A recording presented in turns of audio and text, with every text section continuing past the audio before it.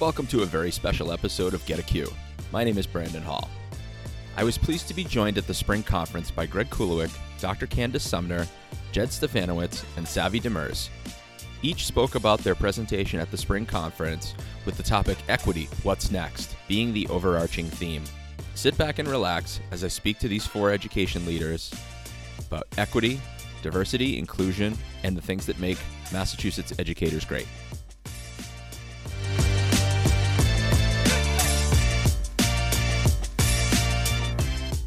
Welcome back to the Spring Conference. I'm here with Dr. Candace Sumner, who was our morning keynote speaker. Her speech, or her topic this morning, was we are in a revolutionary situation, James Baldwin quote. How'd you come to that? How'd you come to James Baldwin? Well, James Baldwin, I've always loved everything he's ever written. And when I began this journey, I stumbled across his A Talk to Teachers, which was a speech transcribed. And I found line for line, I was like, oh my God, he's talking to me. He's talking to me and everyone that I know. And I find a way to read it at least every month. And when I have the opportunity, I use it as a anchor text in a teaching tool. And he spoke these words in 1963, and not one time has anything he said then rung untrue now.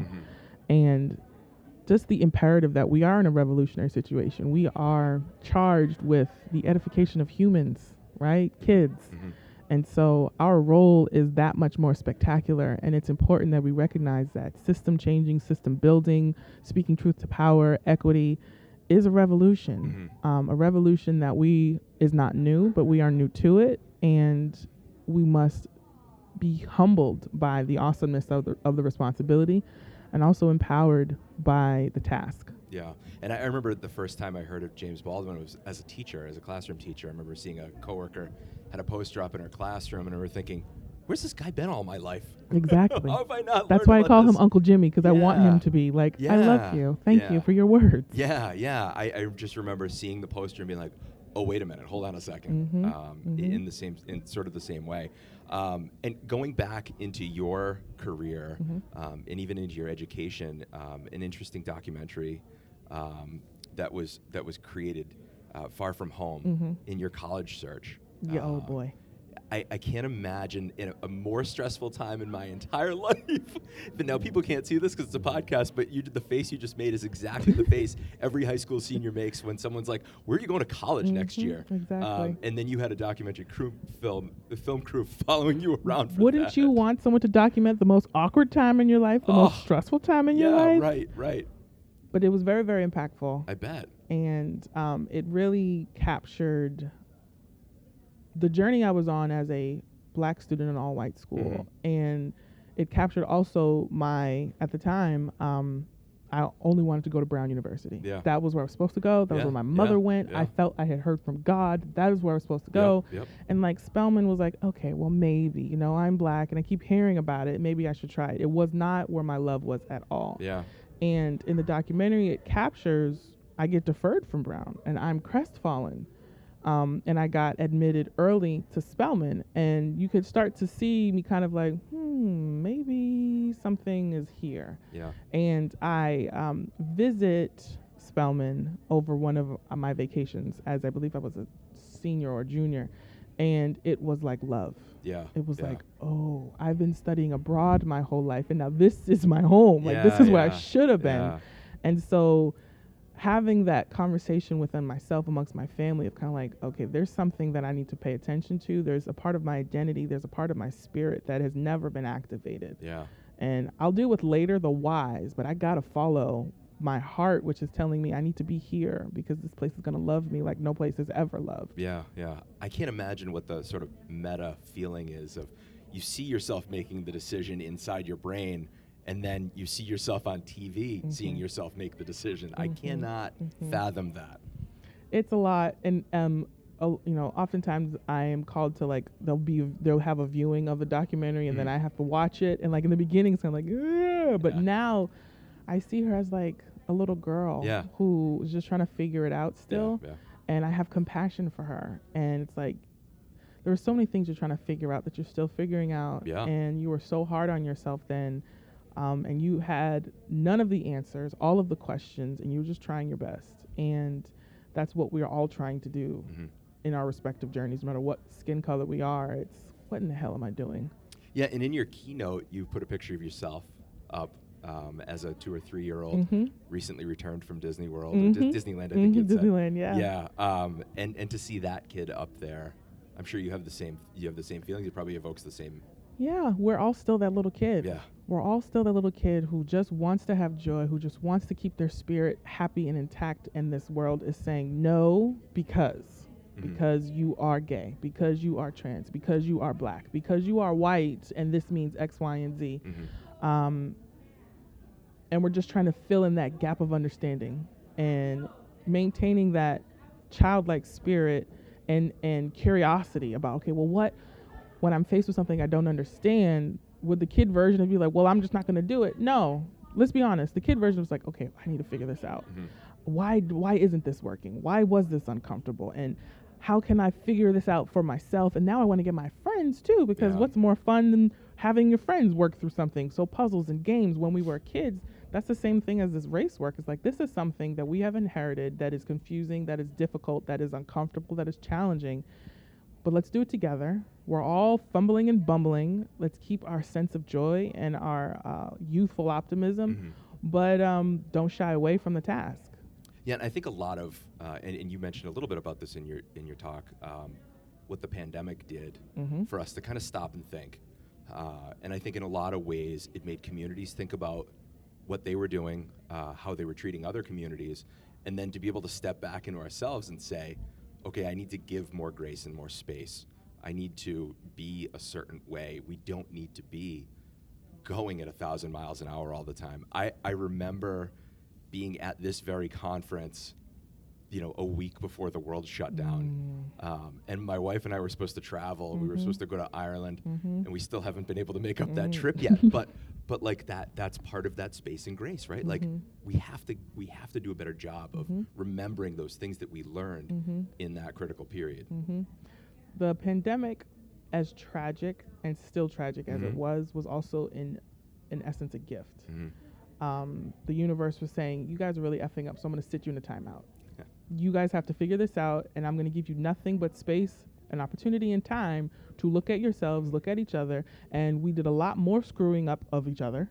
I'm not saying that I don't think we did the best we should have done with the gift we were given, which was time and trauma.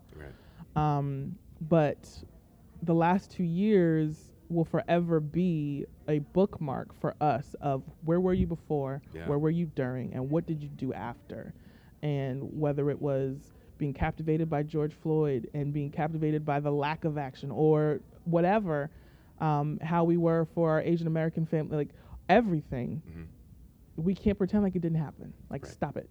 Mask or no mask, let's not forget that the last 2 years, a lot of SHIT went down, and we're not going to pretend like it didn't.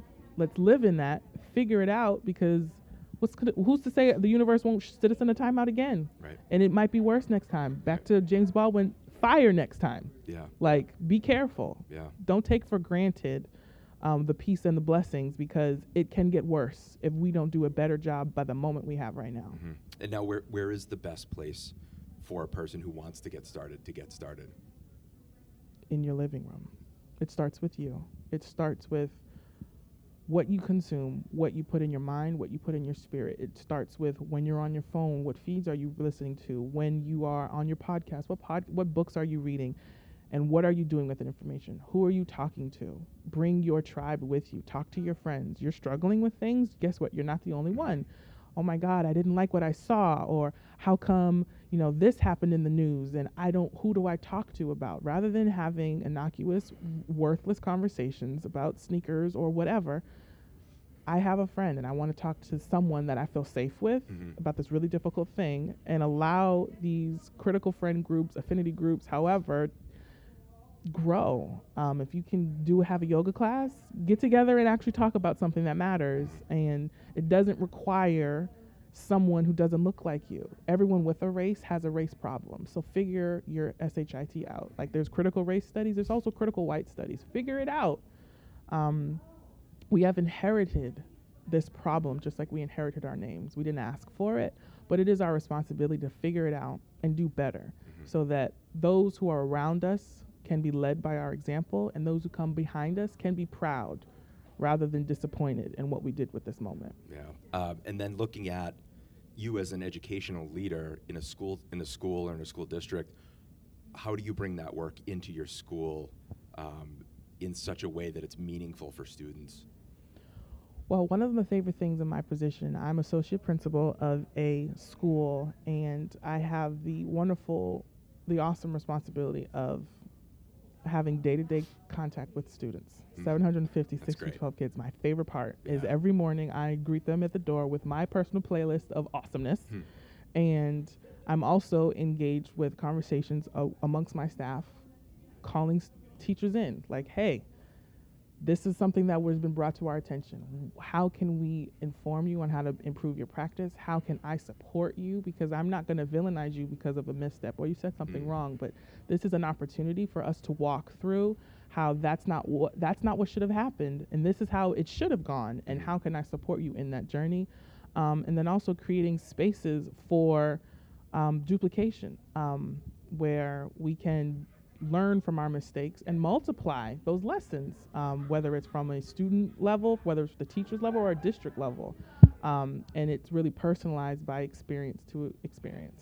Yeah, and I have to say I was really moved by what you talked about during your TED Talk. No, there's which was also out there too, and how schools can end up keeping kids in poverty. Yeah. And you mentioned the school to prison, or at least the video mentioned the school to prison pipeline. It's something I think a lot of us struggle with. Where do we break that out of? How do we break out of that that model? Well, it didn't get built overnight, so it doesn't get dismantled overnight, and it gets dismantled by a million different cuts. It's problematizing daily. Does this kid have to get suspended? Is there another way? Right. Is there a restore? And before we even get there, where can I take onus for? Where did we fail this kid before this whatever situation happened? Before this kid felt they needed to bring this weapon to school? Before this fight happened? What adults dropped the ball? And how can we hold those adults accountable and hold the student accountable in a restorative way that involves the family, that involves all people who were harmed and all people who are impacted. And so it's not a one case. It's not this is what everybody needs to do. It's a case by case. Where can we identify all of the areas and all of the nuances in every situation to avoid suspensions, to avoid expulsions, to avoid retention, because the prison pipeline is a very real thing that is made by series of decisions made by the adults, and we have to if we're holding our students accountable, we have to equally hold ourselves accountable to where we fail kids. Yeah, and I think the piece that you mentioned there, it's really difficult to have the kid do a behavior, think of there is a behavior, and then have that restorative justice and have the adults also buy in on the restorative justice as well. Because the kid, in some instances, people that aren't familiar with it will say, well, the kid got off easy. But that's not the point of the restorative justice that I think a lot of people miss in the initial sort of beginning stages of that. And like you said, it's not something that happens overnight. No, and I think one of the biggest problems is we have to problematize our relationship to consequences, because a lot of it's ego. You want this kid to have this consequence because you got your feelings hurt, because your pride was injured, or they said something to you, and well, there needs to be equal consequence for the harm that was done to me. You are an adult. This kid is 12. Are you really thinking that the standard should be the same because your feelings were hurt? And so I try to engage the conversation of, is this about pride or is this about teaching? Because consequences should be teaching tools within themselves. Are you trying to control this kid or trying to teach the kid? Is it that you want the kid to sit down or to learn the value of respect? Those are two different conversations which can look and present themselves as the same behavior. And so that's why it's harder, because the easier thing to do is just sit down and shut up, or here's a consequence. And that's where we're going to keep staying in that cycle, because there is no restoration happening.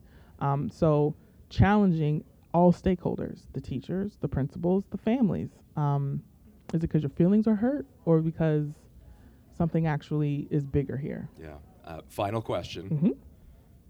The little girl that was up on the screen, Yes. what advice would you give to her right now, having lived your entire life? If you could go back and say to her one piece of advice, what would it be?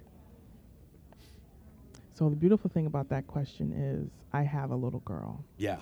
Right. And that little girl very much, and to all the parents involved, when you see your kid, you're like, oh, shoot. Yeah. Oh, that's me. Yeah. Good and bad. Yeah. Right? And so to little Candace, who is also Shiloh, carry all of that joy. Don't let anyone steal your shine. And as your great-grandmother, my grandmother, kick ass and take names. Awesome. Yeah, good stuff. Dr. Candace Sumner, thank you so much for coming on the podcast. I really appreciate it. Thanks so much for having me, Brandon. This was great. Thank you.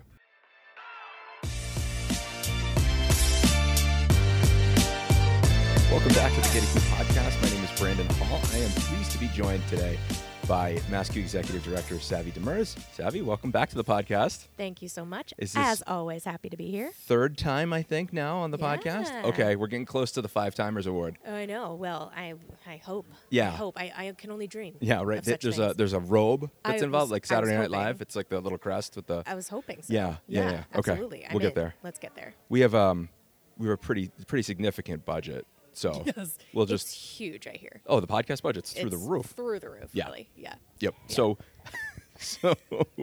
the theme of today's conference is equity. What's next? And as we've heard from two keynotes now, your opening remarks, the opening remarks of the Secretary of Education, which was a super cool get. So cool. Dr. Tutwiler was here, and what's sort of been the vibe that you've gotten as you've gone through the conference today so far? Yeah, so we're just really excited that people are as excited as we are to talk about what equity looks like post-pandemic. I think the Secretary's remarks really echoed a lot of the things that we've been talking about, especially in our fall conference. You know, we're trying to figure out in all of our events, trying to figure out how do we talk about equity when, like the Secretary pointed out, not everybody has the same definition of equity and what it looks like. And so it's really exciting to be here today. And we had, two keynotes that were really ready to talk to this group of people about, what's important, what we need to look forward to. The reason that we chose this theme was, we have a lot of educators, a lot of schools talking about how they have done the book club. They've done the first step, whatever that first step was in their district. And now it's kind of like, okay, well, we did that. What do we do now? And that's why I really appreciated Dr. Sumner, giving us some action steps.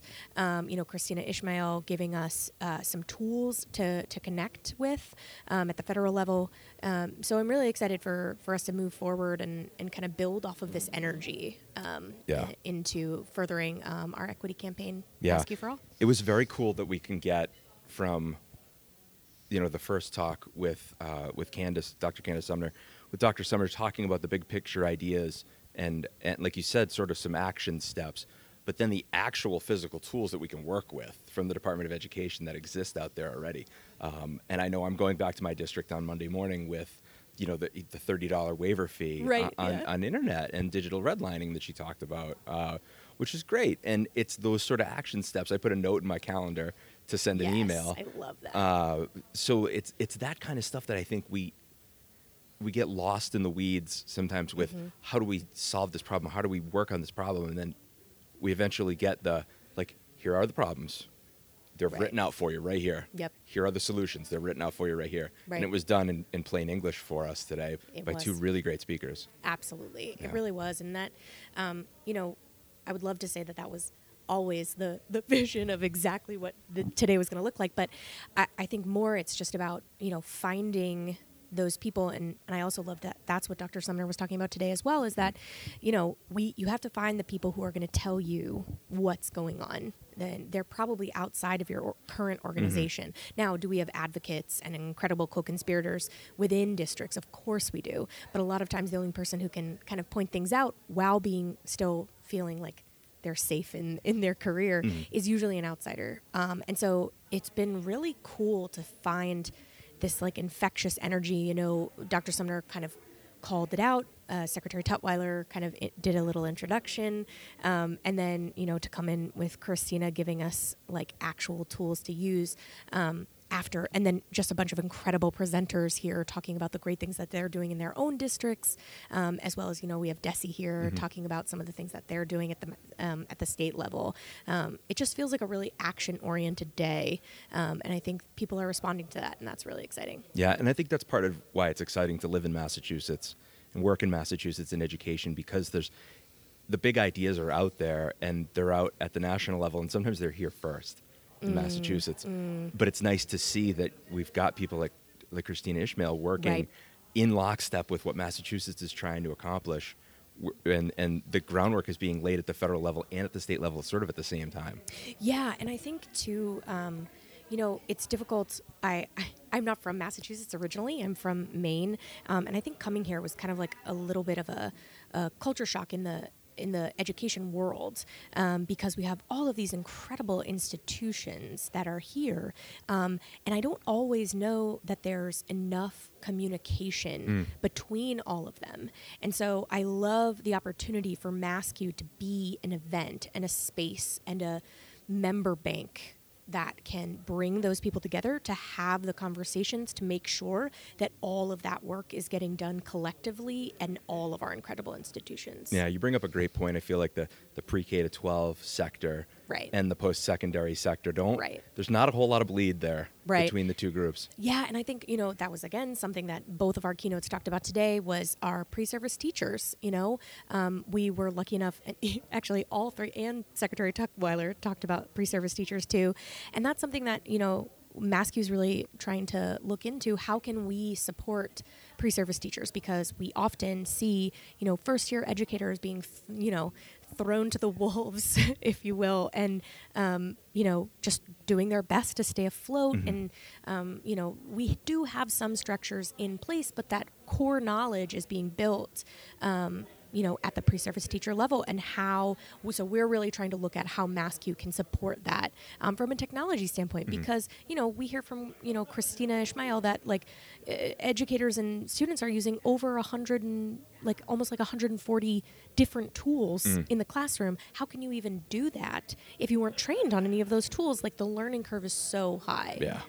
Yeah. And I feel like often we're just like, oh, well, you know, Gen Z and millennials, like that's who's now in the pre-service teacher realm. They'll be fine. Let's just focus on who's there. But it's not about just learning the tool. It's about using the tool in classrooms. Yeah. It's one thing to have the tool and use it. Right. It's a whole nother to understand the pedagogical reasoning behind it and what you're trying to accomplish and the bigger goals. And in looking at pre-service teachers, I think MassCUE's always done a nice job with offering admission at discounted rates or free rates to events and things like that, and the professional development.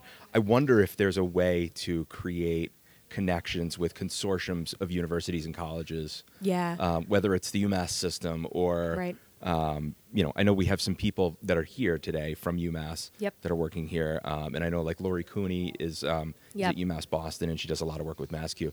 But I wonder if there's a way to sort of bring in more of those individual colleges and universities. Absolutely, and those are the we've been really talking a lot recently. One of the things that's come out as a part of our equity campaign is we need to build more relationships, and not that the relationships that we currently have aren't great. We have incredible relationships with corporate partners. We have a great relationship with Desi. We're so thankful for. We have incredible membership. And how do we expand that? How do we go and find the gaps? And how do we rethink a lot of the things that have been going on? You know, we're so excited that this event today was so successful. And we're wondering, you know, how can we use this momentum? Because I feel like the momentum we have here is because of the momentum that we gained from our fall conference. And so how can we kind of close that gap and figure out how to continue that conversation by bringing in more relationships and really fostering them and making sure that, you know, when I think about pre-service teachers and I think about these programs that we want to build relationships with, the reason that we want to is, like we said, yes, you have the tool, and yes, but then you also need the pedagogical knowledge, but then you also need the pedagogical knowledge in terms of how to look at that through an equity lens, So, yes, for example, Google has all these great accessible tools, but if you're not using them in that capacity, then the tool is irrelevant in terms from an equity perspective. And so we want to talk to pre-service teachers about pre-service teaching programs about what they're already doing that they found to be really successful, and then how can we support not only their professional learning but also the learning of their pre-service teachers. Yeah, that's some great stuff right there. And now with you personally, you've been the executive director now for 6-8 months. Yeah, about that, since July. Settling, things starting to kind of make sense, settle in? I'm getting to this point where I'm like, does MassCUE ever settle in? I don't think so. But no, so, we're already in the process of planning for our fall conference, which will be back at Gillette. We're very excited. We have an exciting event coming up on May 5th with our incredible corporate partners. We have our corporate partner showcase. Yep. That is it's like a vendor event, and we hope that people with especially tech directors and principals will come and kind of look at what these incredible corporations can offer. I was blown away by the incredible speech by Diane from Renaissance today, and their commitment to equity. That just speaks to what great partnerships we have with so many of our programming. But yeah, I think we're settling in. It's feeling slightly more relaxed every day. Yeah, a little more normal. Yeah, definitely. Yeah, and what I've noticed with the corporate partners, to touch on that, is how thoughtfully they're chosen. Yeah. That it's not just, here's a company that's willing to give us money, right, so come on board and we'll give you a booth. It's the companies that are here are very thoughtful about what their mission is, and that it's education focused and it's student focused and research driven, and it from an education standpoint, from a teacher standpoint, from an administrator standpoint, it's very good to know that. Absolutely. And we've revamped our corporate partner model that has currently only been presented to our current partners. Of course, they get the first look, but we will be publishing that soon. So we're excited to, really solidify the relationships that we have with our current partners, as well as seek out, other people, other organizations that might be interested in partnering with us, because that's what we really mean when we talk about a partnership. Like you said, it's not just about someone who's going to fund us. It's about how can we create a symbiotic, mutualistic relationship that we're really partners in learning and growth, and we're really excited about it. That's cool. Anything else on the horizon? Oh my gosh, so much. We are very excited to welcome on March 20th, we have a new staff person. Oh. Yes, Jen Thomas is going to be our professional learning and program coordinator. Wow. So we are now going to have a designated full-time professional learning Do we need to hit the breaking news sounder here for that? Yeah, kind Wow. of. Yeah, it's a really big deal. We're really excited. She hasn't officially started full-time. Yep. Of course, she's also coming out of a district. And so we're just really excited about the future. We're looking forward to some new job postings as well in the next couple of months for a couple of other full-time positions. Of course, retaining our incredible and invaluable staff that we have right now, and we're really just ready to grow. And it's Awesome. It's going to be great. Yeah, that's cool. MassCUE for all, equity. It's all going down here. It's Yes. It's a very exciting time to be involved. Yes. Yeah. And the feedback from today has been really positive. And, sometimes when you try something new and you do something different, when you, especially today with our keynotes, we're borderline pushing the envelope for this, and we've had nothing but positive feedback. Yeah. So we're just so excited that our community is supportive of this really important mission. Yeah, this conference generally has always felt like a big idea conference. Yes. In the spring, and really like that. Yeah, absolutely. And can't give too much away, but we are excited to grow this conference in the future. Excellent. We don't know how far in the future, but we're excited to just grow in general. Yeah. We're in a growth period. That's and great. that's just really exciting. Growth is always fun and exciting. Yes. Yeah. Savvy Demers, thank you so much for coming on the podcast. Really appreciate it. Thank you. Thanks. Anytime.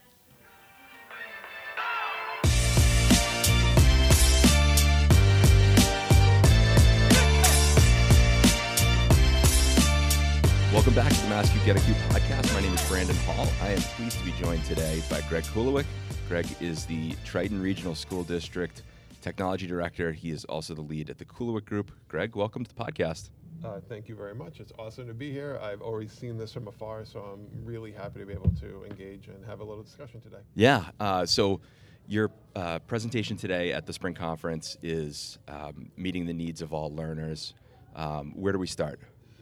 So the idea is that students come into our classrooms with all kinds of unique abilities, unique obstacles, challenges.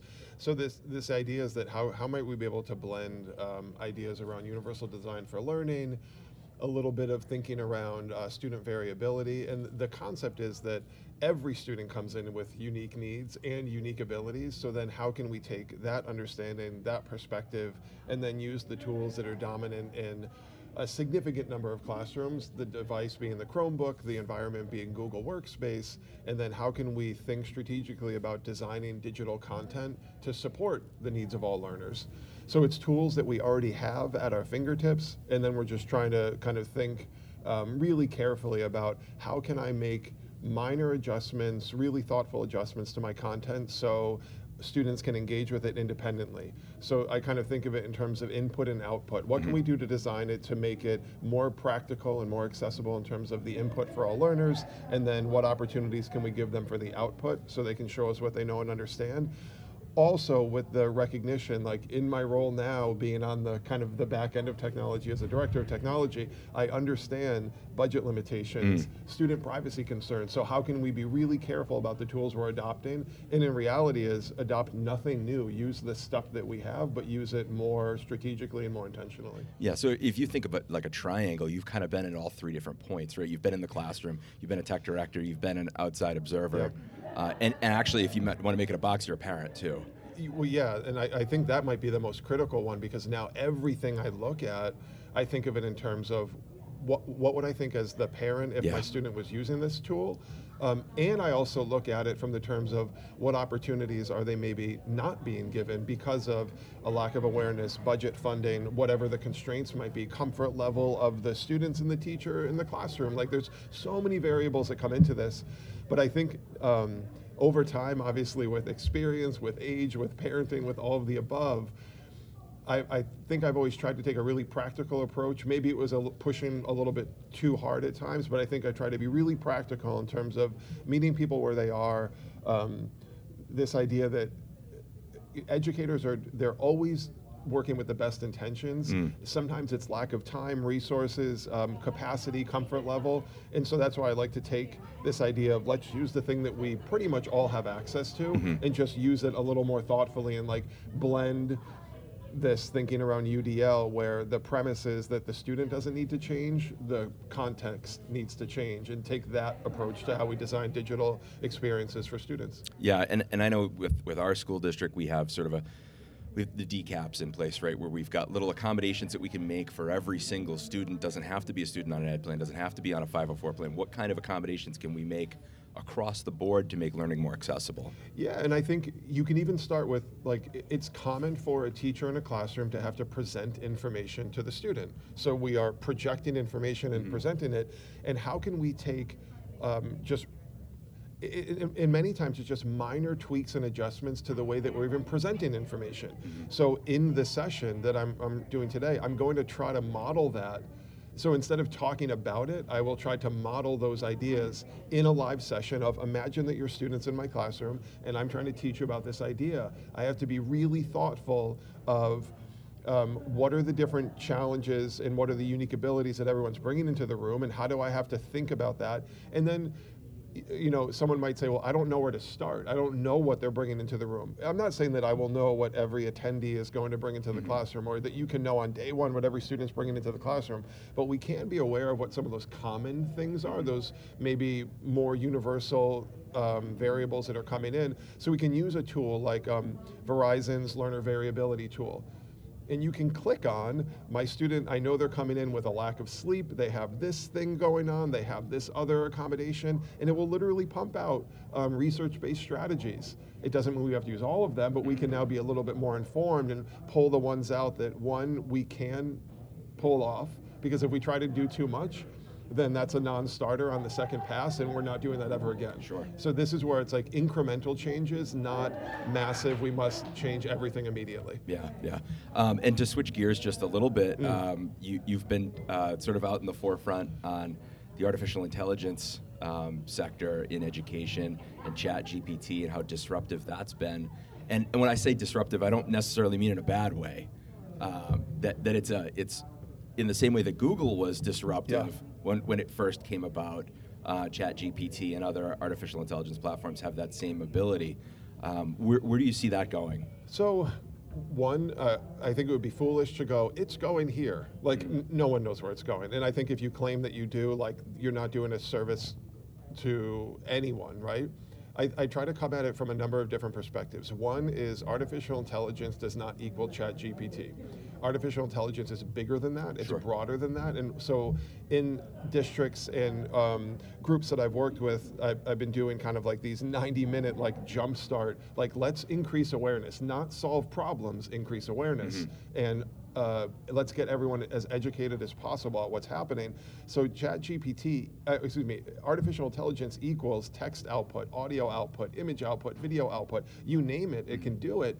And I remember many years ago giving a session on this was early, maybe 2017, 2018, artificial intelligence and education. I remember making the bold and now ridiculous claim that don't worry, creativity is still safe.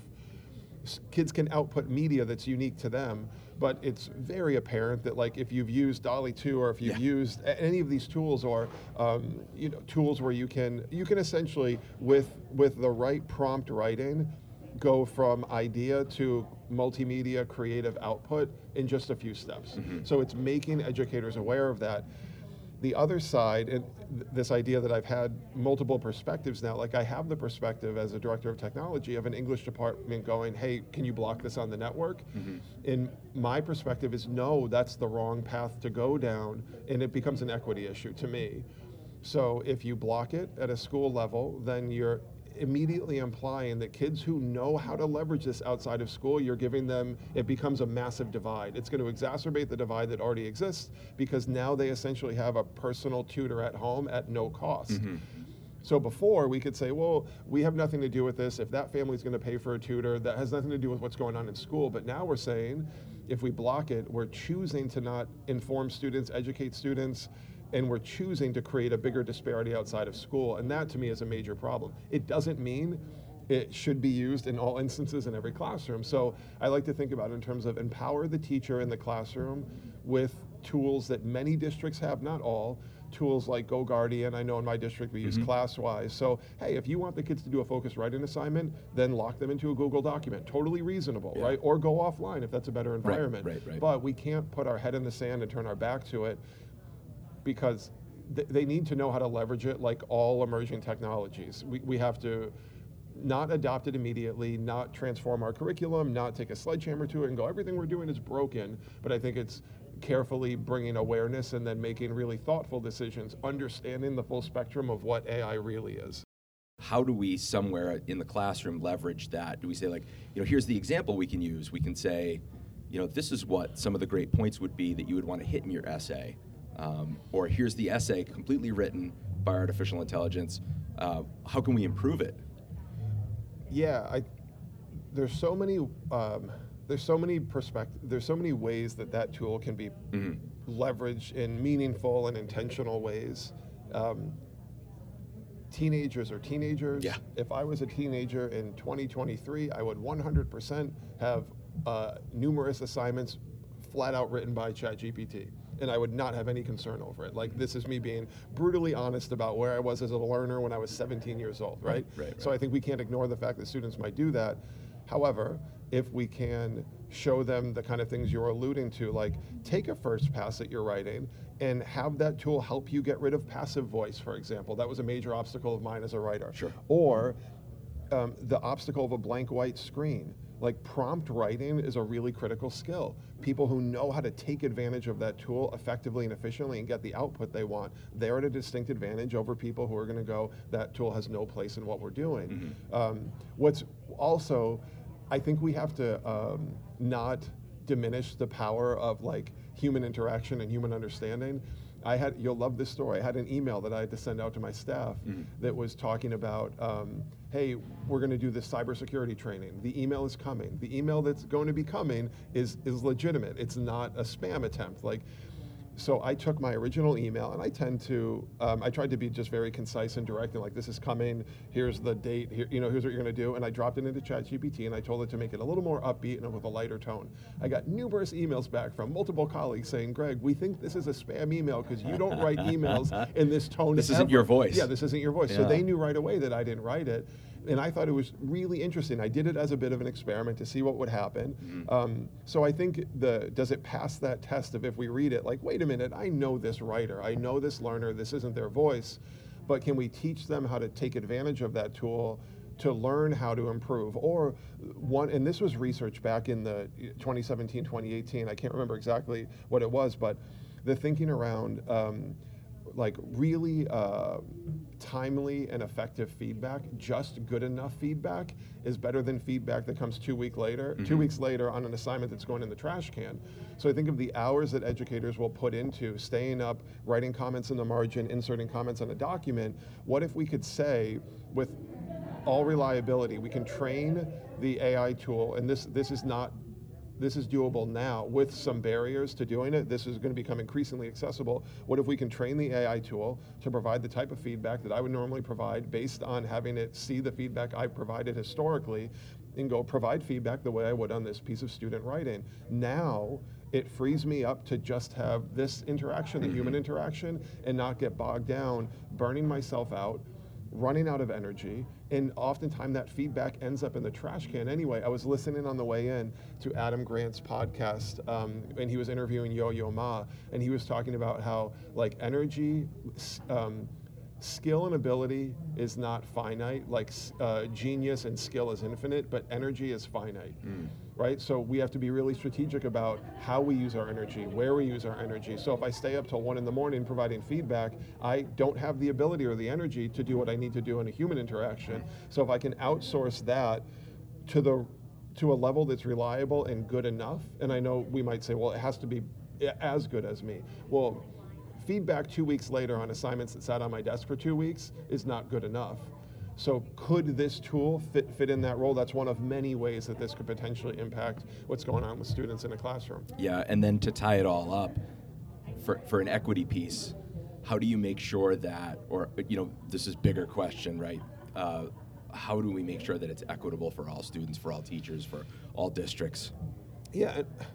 Man, what a tough It's a completely loaded question in front of an empty ballroom. I apologize for also that. a question, how do we answer this one? How do we make sure? I think, one, it's creating space for people to express where they are in this moment. So having space for the English department to say, one, we're worried, we don't know how to handle this. How can you empower us now? Because we have midterms next week, right, and our process is to have kids complete those midterms on the Chromebook. So we have to empower people now to be able to run their classroom. We can't ask people to transform their curriculum in a week. And one thing that's super challenging about this technology is I've never seen any technology that can potentially be used in a classroom evolve at this rate. Yeah. Like the pace at which the tools are emerging and they're changing. There was just an update the other day about there's a change to OpenAI's like API that they're using and what you can do with their artificial intelligence. So the pace of this change is pretty startling. But I think it's making space for educators to express their concern, be empowered, and give them time to think about how might we adjust or adapt. But super challenging question. Thanks for that one. Yeah. So we'll leave it at that and hope that Skynet doesn't take over Terminator 2 style. Awesome. Well, thank you. Greg, thanks so much for coming on the podcast. It was awesome. I can't wait to hear all the rest of the episodes. Thank you.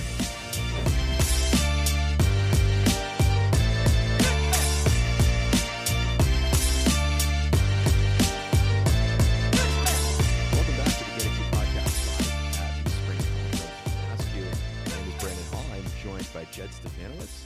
Jed is the Digital Learning Specialist at the Walpole Public Schools and is giving a presentation today on every student's voice. Jed, welcome. Awesome, thanks. In fact, I'm a digital learning coach in Walpole, which is different from how other districts have a specialist.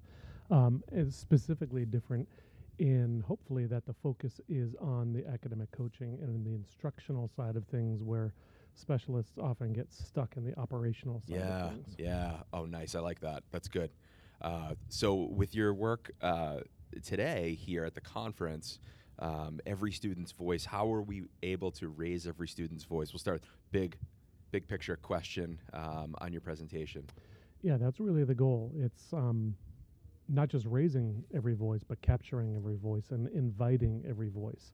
So I think we have, MassCUE as an organization thinking about the digital tools we have. From an instructional point of view, I think you have to back up and look at what are the opportunities you're providing in class, what are the opportunities you're providing for students and families also to kind of think about how are you soliciting every student's voice? Mm-hmm. Is it everything from bulletin boards to programs that your school is offering? What are the messages you're sending, but also what are the messages you're soliciting from students and families? So it's not so much just about hearing the voices of every student, but it's all the communication methods that the district is employing. Yeah, absolutely. And then, part of the presentation, I just did it a little while ago, and it was great. Really great conversation in there. And the speakers, to kick off this morning, kind of jogged my thinking a little bit and, pushed thinking in a good way about, I'm always thinking about rethinking and reimagining what student publishing looks like, and at a school-based level, what student publishing looks like. To do that, to capture those voices at a larger level, so that if there's something happening in one classroom, how can that be seen by other teachers? How can teachers mentor for each other or across districts? And then how can they share the actual learning that's going on? How are they sharing the thinking of every student? How many class books have we seen, laminated bound books, that end up being these great printed projects, but what happens with them? Or teachers who are so committed to their cardboard trifolds, but at the end of the day, who knows we know where that cardboard trifold's going to end up. Yeah, right. So you think about what goes into the creation of that cardboard trifold piece. What is the thinking? What is the capturing? In a lot of ways, it's a website. Mm-hmm. It's a presentation tool. It's, it could be a book creator. And then thinking about some of those other tools incorporates audio recording, incorporates video recording, and it changes the practice. And I think it's utilizing the tools we have to really elevate for 4 specific reasons. It captures the process of the creation. So I'm always an advocate that, when students are creating a project, it shouldn't feel transactional. Mm-hmm. At the end of, the project, whether it's, old school science fair or they're standing up giving presentations, we have to remember that it's about them showing what they know and what they've learned or demonstrating the skills they've mastered, not just printing the poem they wrote, not just standing and delivering the project. And then showcasing products from that production point of view. Again, we say it a lot, but thinking about kids as creators of content, not just consumers of content. And that can be a really transformational quote. We hear it a lot, but it is always worth thinking about as the evolution of the tools increases. The evolution of the practices in the classroom need to align to that so that it is about the creation, not about the consumption. And then if we're truly serious about capturing students performing tasks, and if that's how we're assessing learning, is how are we reviewing, assessing, capturing those performance tasks, thinking about the tools we have to do that level the playing field, but also give access to all students so that they can demonstrate those practices. They can support and show their learning in ways that are, memorable and meaningful, but they're also measurable. Yeah, and I think one of the things for me now is that we have things that we can create in our classrooms that we've never had been able to think about before, right? So just think of in the SAMR model, being able to say, we can hit that R in the redefinition with lots of different things, and they're not physical things that you can hold and you can touch and you can bring home and stick on the fridge. That you've got this digital artifact that can last so much longer. I think about my own children being able to create, the things that they create and they bring home from school, and now moving towards a digital platform. I love that. And, thinking about SAMR specifically, not hierarchically, like the S doesn't have to be bad. Sometimes we are just substituting. Mm-hmm. Not everything has to be redefined, but when it is, marking that moment and marking, what is it about this activity that you used to do the same way for 20 years in a row, and now look at what you've done by turning it into a website, turning it into a presentation, Mm-hmm. turning it into a virtual poetry gala.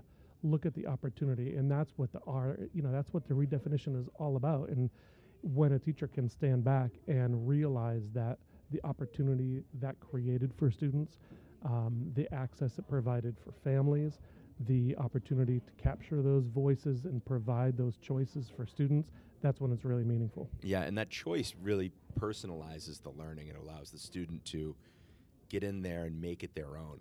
Yeah, absolutely. And that speaks to the empowerment, Mm-hmm. the whole empowerment. That's what, equity is empowerment. Equity is not equality. Equity is really honoring those students' voices, that lived experience, and then capturing it, celebrating it, and also making sure that in your classroom, in your building, at a district level, that it's valued and it's known that it's valued and it's shared, so that all stakeholders, including primarily prioritizing students, feel it. Yeah. So if you were a teacher trying to get started in this area, what tool, as a digital learning coach, where would you start? In some ways, as a new teacher, I might look toward veteran teachers. Not necessarily for the digital tools, but the teaching pedagogy.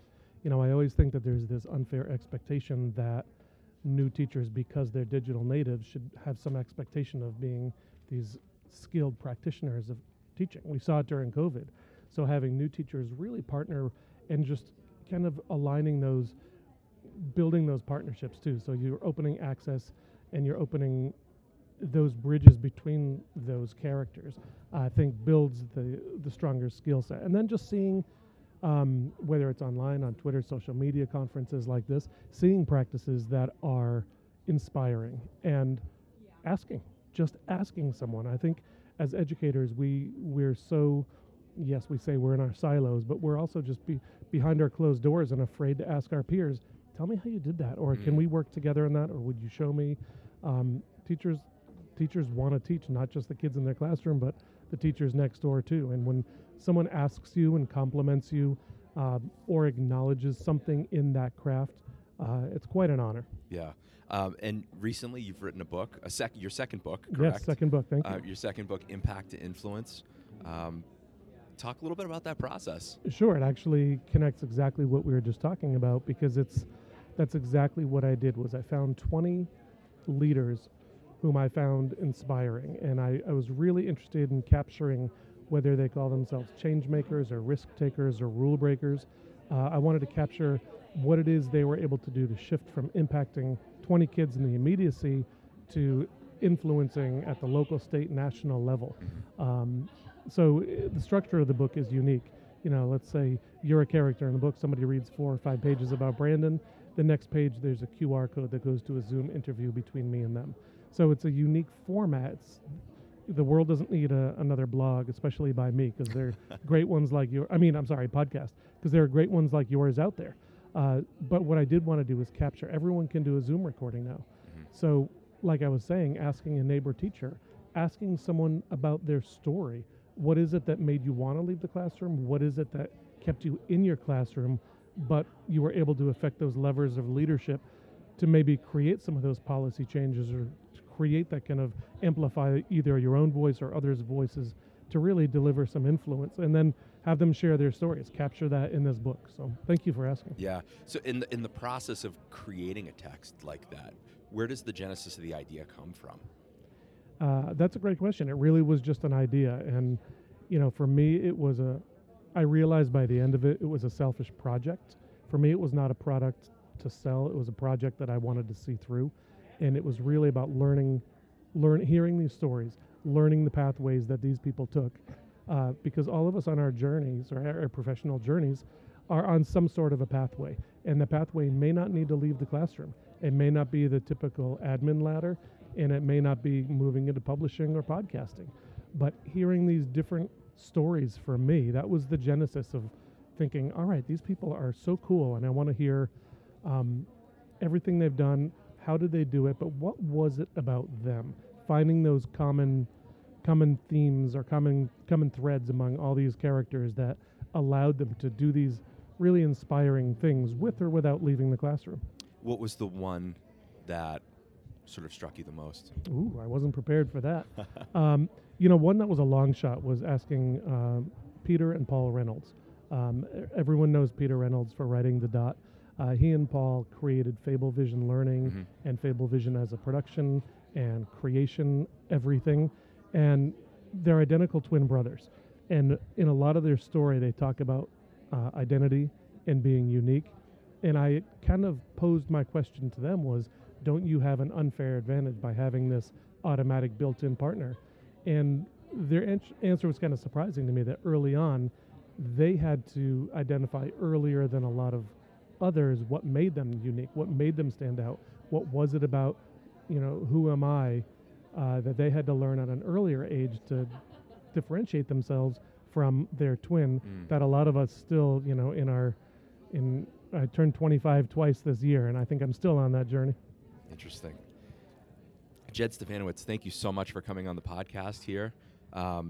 Things that you're doing in your own public schools right now in Walpole that you would like to highlight? Yeah, Walpole is awesome. I'm really proud that this year we're looking at a coaching academy that the digital learning coaches are working on together to really emphasize the C part of our DLC titles, so that we can keep that focus on the instructional over the operational all the time, because that's what, that's where our passion lies, and that's hopefully where our professional road lies. So Brandon, this is great. Thanks so much for having me on. I appreciate it. I appreciate it. Thank you so much, Jed. All right.